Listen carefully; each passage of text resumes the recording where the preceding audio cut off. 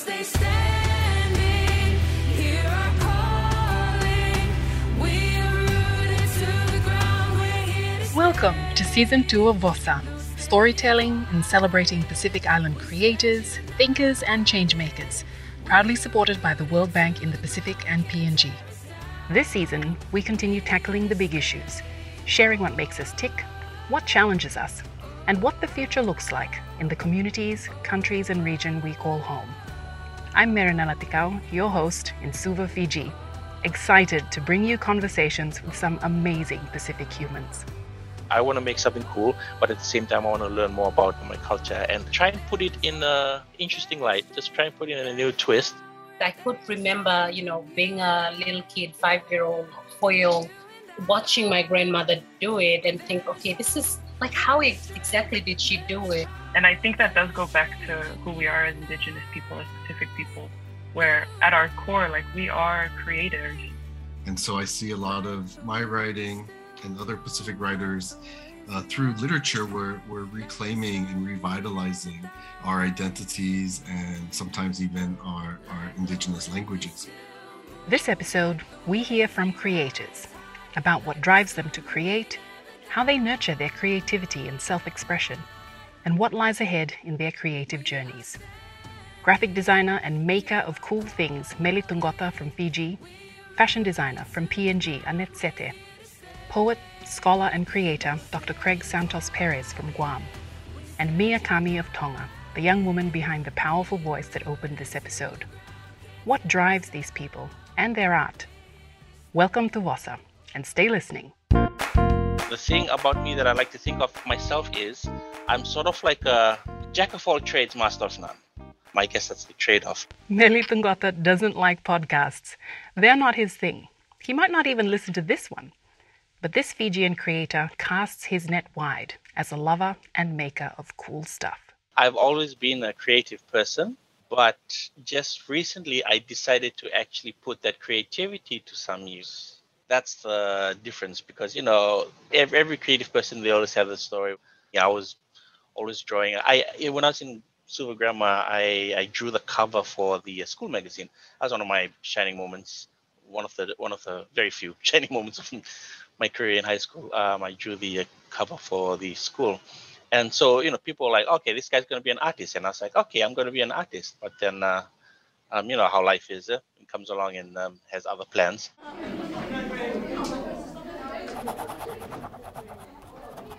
In terms of having this one moment where you're like, this is what I want to do for the rest of my life. I actually never really had that.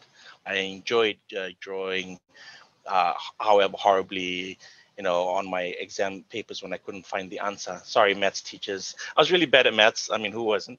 And so one of the few times when I didn't know the answers, I just draw. And so I was always doing these creative things as a sort of like an outlet. Meli built a career in graphic design, all while helping his creative peers make cool things. His very own project started closer to home.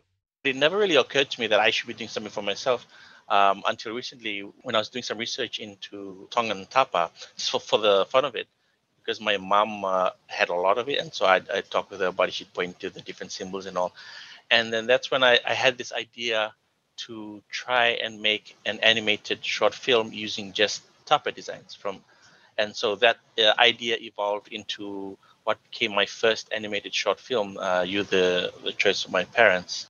Based on the poem by Konai Helu Thaman, Meli's film has screened at film festivals from Tahiti to New Zealand, Hawaii and Finland. Pretty cool for a first-time project. You can watch the film on Meli's website.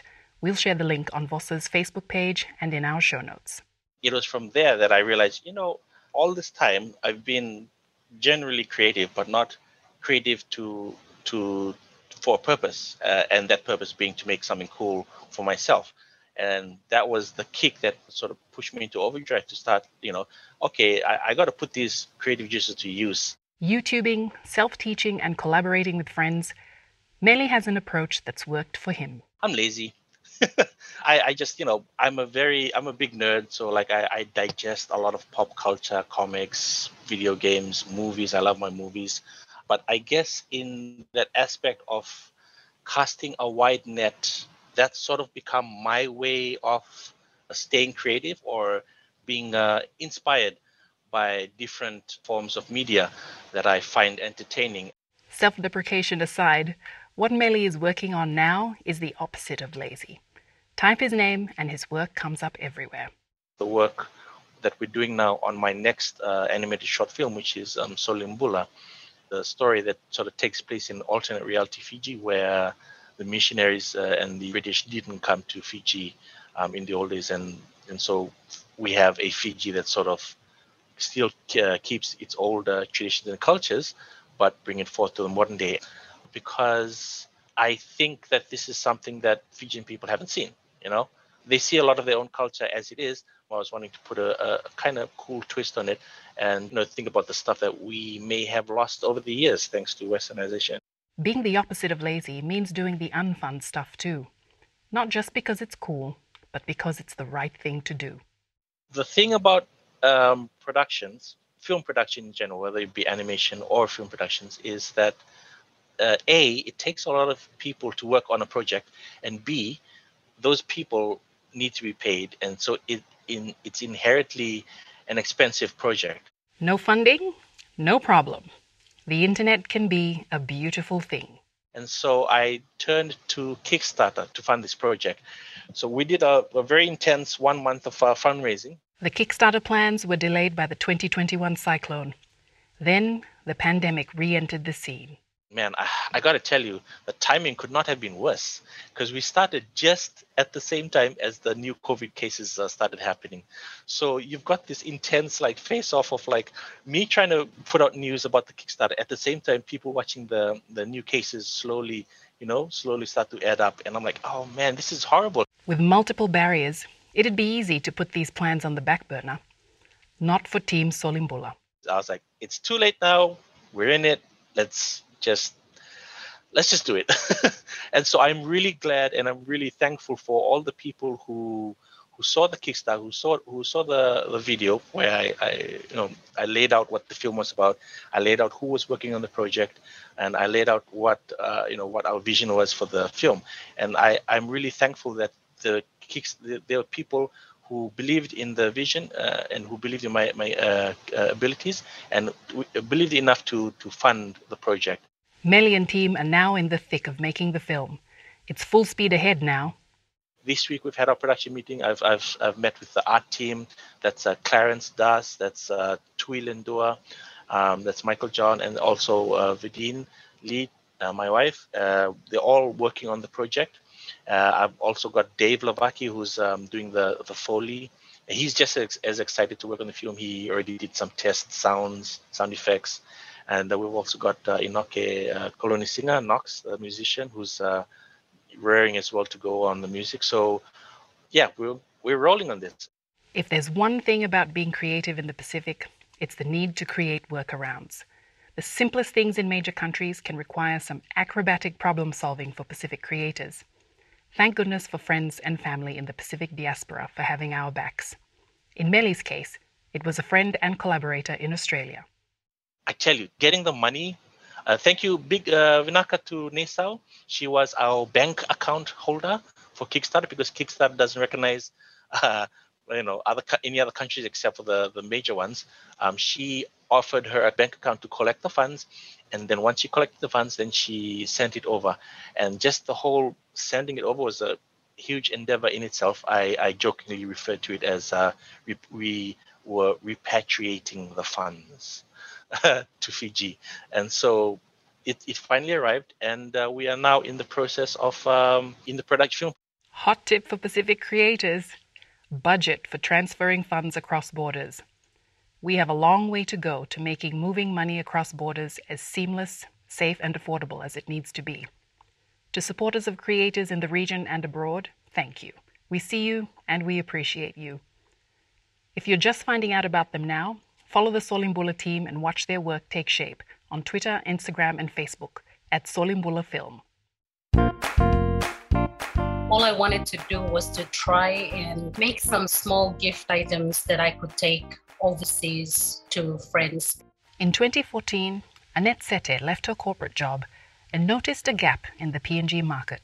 I was struggling to find little things that are made in Papua New Guinea, using Papua New Guinea products by Papua New Guineans and carry the Papua New Guinea story. So I decided, why not do it? Annette's creative journey, fueled by her background in business, marketing, and journalism, kicked into gear, working out of her home using local materials to make gifts and marketing them online. Then Annette spotted another avenue for growth. Then we got into garments, and at the time there was next to nothing in terms of PNG local prints, local motifs on fabrics, the type you see in Fiji and Samoa and the other Pacific countries. But in Papua New Guinea, we were lacking in that area. So I found a gap in the market. Exploring the world of garment making, Annette decided she needed to change direction, temporarily. I don't have a qualification as a fashion designer. It was more of hobby. So I decided in 2018 to just close the business, send my 10 staff home, and then I packed my bags and went to Fiji to study fashion designing and technology. So that was, I guess, a bold move. That was serious to get into that path, get into doing fashion designing and being able to run it as a proper business. As manager and creative director of Lava Girl and managing director of Maku Gifts, Annette and her growing team now work out of 4 locations, 2 in Kokopo, East New Britain, and 2 in Port Moresby. So to date, I have about 50 families that help me in this business, committed full-time to running it as creative/fashion and retail business. And there's a lot of learning on my part to actually, create things, market things, and then run it as a proper business. But yeah, we've been in the business for almost 7 years now and going strong. For a Papua New Guinean woman at the helm of her own creative venture, sure, being a creator has been enhanced by her own experience and learning. But Annette sees it as something that was always there, firmly rooted in her heritage. My grandmother from my maternal side is from East Sepik province, is from one of the big rivers in Papua New Guinea, and people there are naturally very creative. And so I grew up watching my grandmother making what we call bilas, or these are decorations where you wear when you go to a festival, a show, dance and culture, all of that.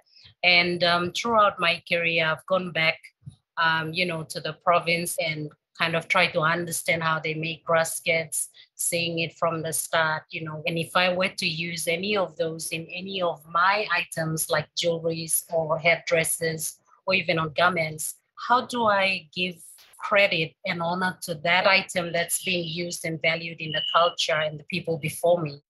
Annette's natural flair, combined with her learned skills, has flourished with the third element: collaborating and working with PNG's rich and diverse visual artists. Currently, I am working with at least 4 artists, and we do different things like children's coloring books, which we are in production now. We're working with a couple of them on fabric prints and a couple more on garments and stuff like that. There's always something new to learn and a new problem to solve, like her foray into graphic design, which is helping her maintain the integrity of her printed creations. I am able to do the designs and control the designs a little bit because we have, copyright infringements that are affecting our business, and some of which we are in court at the moment. We're suing several big foreign companies that are copying our designs. Then there's learning new ways of working across geographical and language borders. There's a million back and forth with the factories and, language barrier and all of that. So just being able to understand those things and do it properly resulted in a greater product in the market. And dealing with fatigue and creative blocks. This year was terrible in that you just have this block that you're struggling to be creative. But I use Mondays as a routine where I do a lot of creative pieces because Mondays are very lazy and boring. And so I try to get on top of it by actually doing something, moving around, playing around with paint or trying different things, looking at fabrics. I use my family a lot in is sort of bounce the creative ideas with them or the concept with them.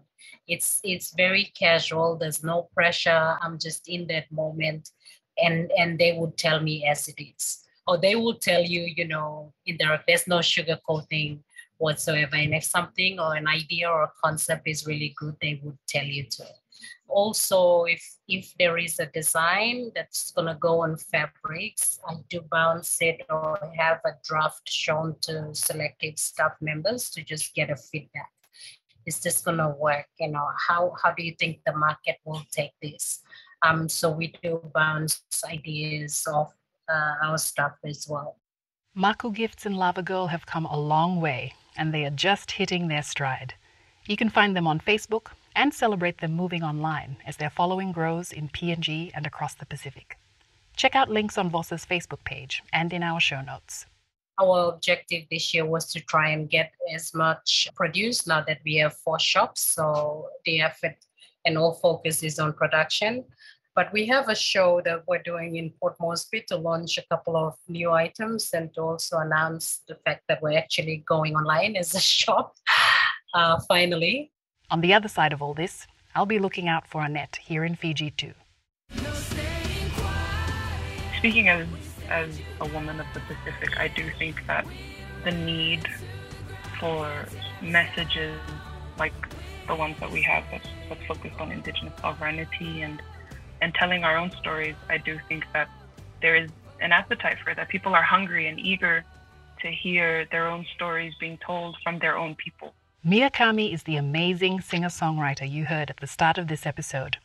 That was her first single, Rooted, launched in July and now streaming on all platforms. Not bad for a young, proud Tongan woman soon to graduate from university. Don't get it twisted.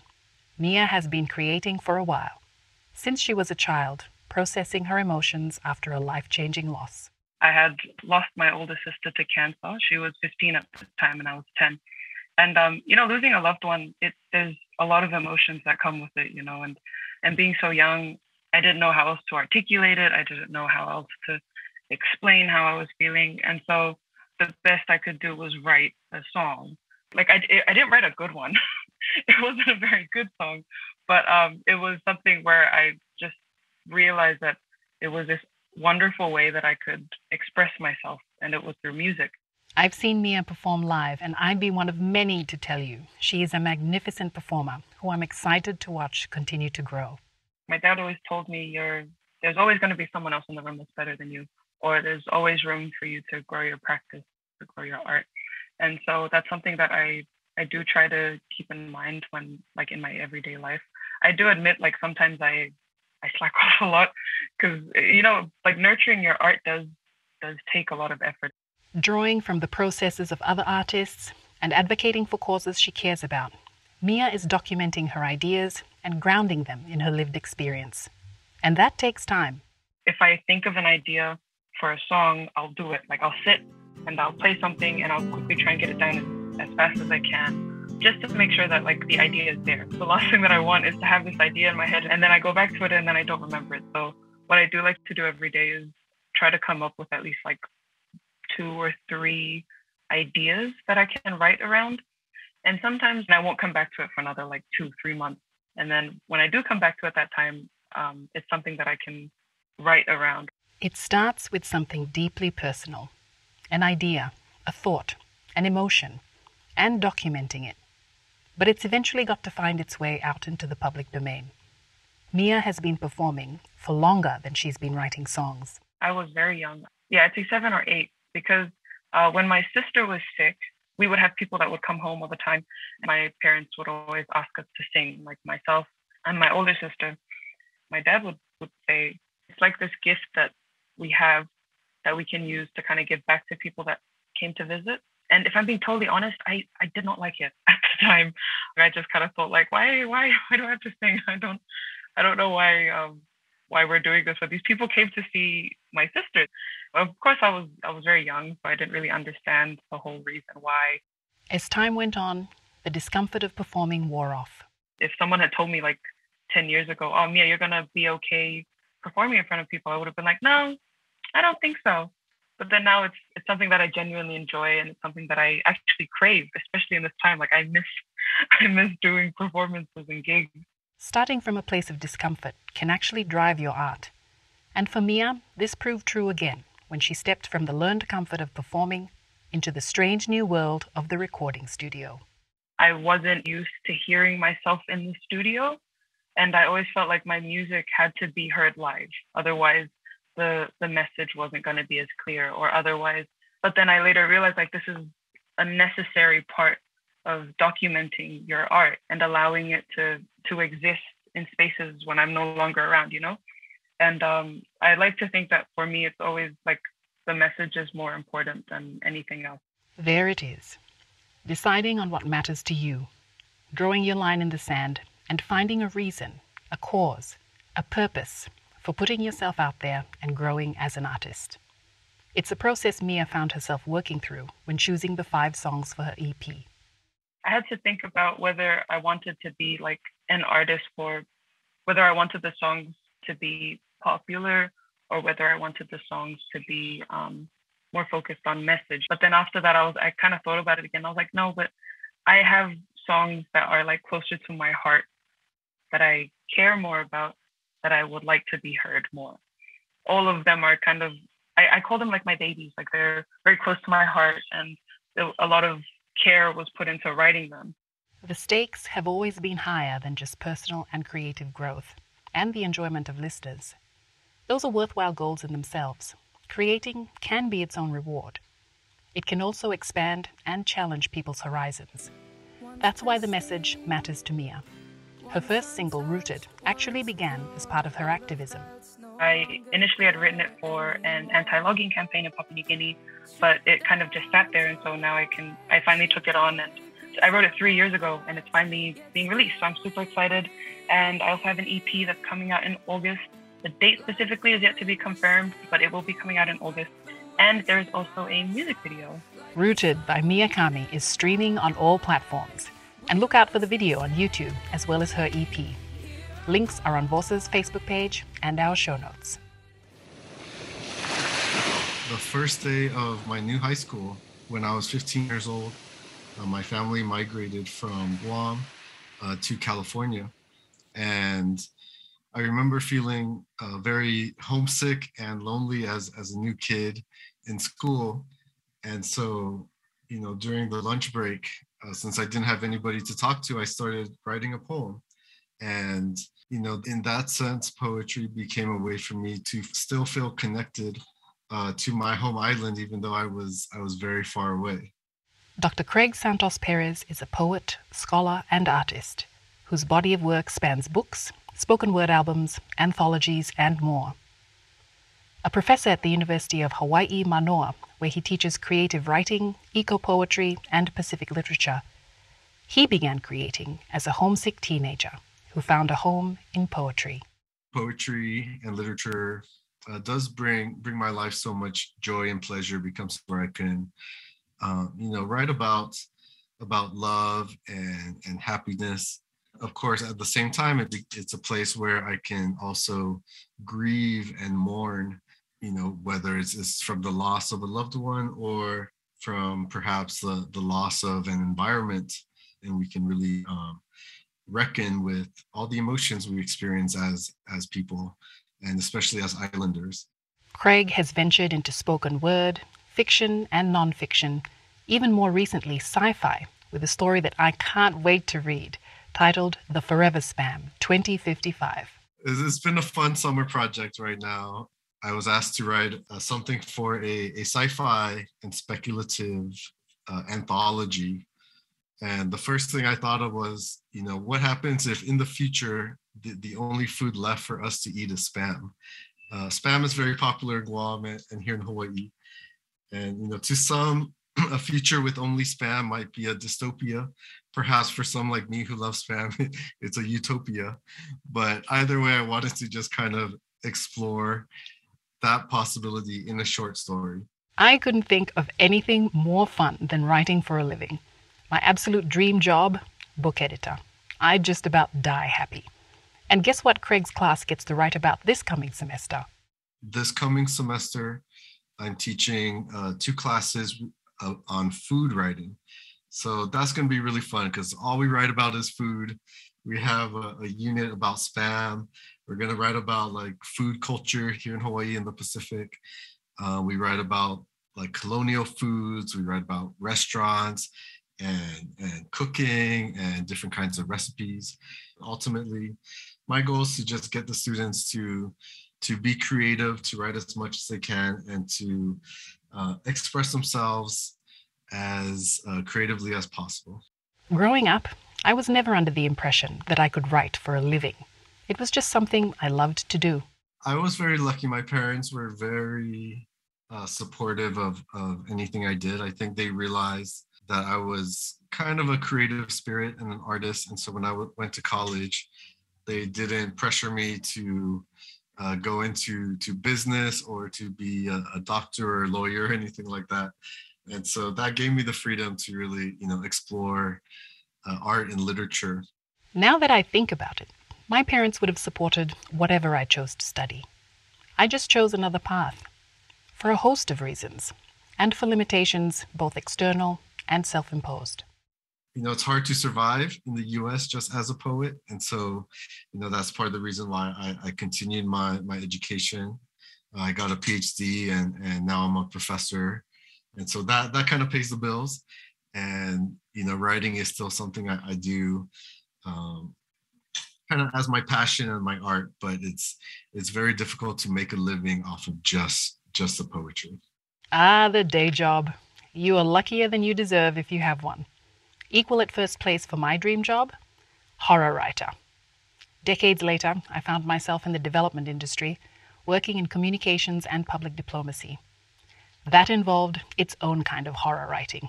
Ha! Kudos to the day job. If you're lucky, it feeds your creativity.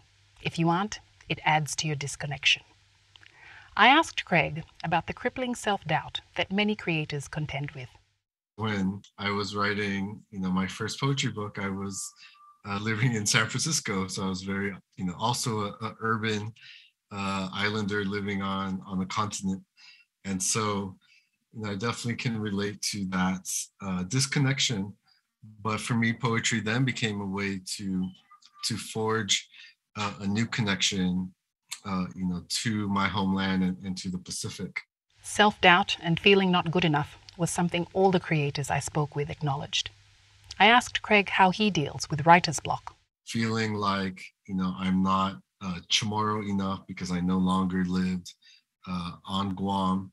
And, that creeps into the poetry and could often cause kind of a writer's block because, you don't feel authentic enough. And my advice then, both to myself as well as what I tell, other either diasporic Chamorros or other young Pacific artists and writers is to really write about those feelings. Imagine that, examining those feelings instead of running from them. And in Craig's case, watching them unfold in his work. My poems became really fragmented in terms of the language. That to me kind of reflected my own fragmented identity. And it wasn't something that I felt like I had to feel ashamed of, but something that I had to just be honest about because that's who I am and that was my experience as an islander. As a writer, published author, and a teacher of writing, even Craig is not immune to writer's block. If I'm experiencing writer's block, I'll read something. And, mostly I turn to other Pacific writers. And so, once I start reading and, getting absorbed into a poem or into a novel, I'll start to get ideas. And being in another artist's language and just, feeling their emotions and their experience, or if it's a novel, reading about the characters, that usually, kind of gets the fire going again and kind of gets me excited to return back to my own work. Being able to appreciate Pacific writers, or even to access their work, is hard in the islands, where bookstores are few and far between, and when you do find them, it's easier and cheaper to find a John Grisham novel than one by a Pacific writer. Craig is optimistic, though. I think we live at kind of an exciting moment for Pacific literature, where it is more accessible, more available, it is taught more, and it seems like people are valuing it as well. My work as an editor and the publisher is to kind of put as much work out there as possible, connect to people in different regions, share the physical books with them. I donated to some libraries and to some schools. I've tried to create online resources as well. So, for folks who can't afford to have books shipped to them, and they're able to access the internet, they can at least find some literature online. For those who maybe aren't keen to read as much, I've also put together a playlist on YouTube where you can listen to many Pacific artists throughout the region reading their own work aloud. Watch out for Dr. Craig Santos Perez's book titled Navigating Chamorro Poetry, Indigeneity, Aesthetics and Decolonization, looking at how Chamorro writers used poetry to express their concepts of tomorrow, identity, and decolonial politics. He's also finishing up an anthology called Indigenous Pacific Islander Eco-Literatures, co-edited with Tongan writer Lee Carver and Marshallese writer Kathy Jetnil-Kitchener, about the environment with works on the ocean, land, flowers, and trees. Around the region, artists are continuing to create in their own unique ways. Let's hear from some more creators we reached out to. As a creative person, I like to nurture this creativity by taking a lot of walks in nature. Also like to talk to strangers to see where they're coming from and where they're going. I like to chat with other artists on social media as to what they're doing here in Fiji and around the region and around the globe. If you're a self-described lazy nerd who casts their net wide for inspiration but hates podcasts, that's cool. You could pull in a team of trusted, valued collaborators who share your vision. Check out Tungota.com and Vosa's Facebook page to keep track of the Solimbula film journey and to enjoy a random, brilliant assortment of inspiration. I try to hold back judgment from whatever I do. And I find that nurtures the creative spirit in people by not judging what you make too much. It can be tough sometimes. The future of Pacific art involves connecting traditional knowledge with technology. It's so much easier today than ever before. If you're a creative entrepreneur, making tough choices, taking on new skills, adapting and collaborating, don't let anyone tell you that you can't turn a gap in the market into a business that helps other creators make a living. You've also got to appreciate how ridiculously vibrant PNG's visual arts scene is. My work is based around traditional stories as well as current issue. Some of my work are also based on our environment around us. If you're an artist growing in your work, pushing through your own discomfort to carry a powerful message wrapped in the magic of music, here's to you. There'll always be someone better or more experienced than you, and that's okay. Yet no one will ever experience life the way you do. That's your superpower. Listen to Mia's Power Anthem-packed EP and shout out to amazing artist collectives like Rako Pacifica, who Mia credits with nurturing and collaborating with her over the years. My creativity is often enhanced when I'm exposed to new situations.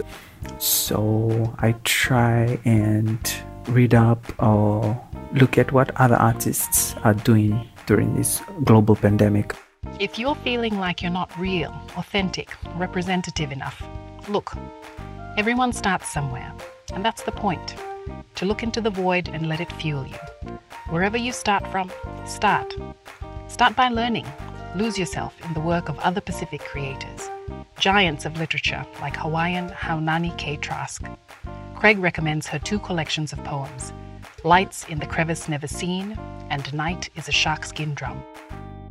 You can't tell a story without honoring and valuing the creators of our past and present. Storytelling may well come naturally in the Pacific as an everyday phenomenon, but it is a sacred one, invaluable. No single episode of anything could do justice to how essential Pacific creators are. But it's a start, and we're not stopping anytime soon. Join us next fortnight on Vosa when we talk about sex and relationships. How do we talk to each other about it? We hear from people in the region with passionate ideas on the subject. If you like what you're hearing, subscribe to us on your favorite podcast app.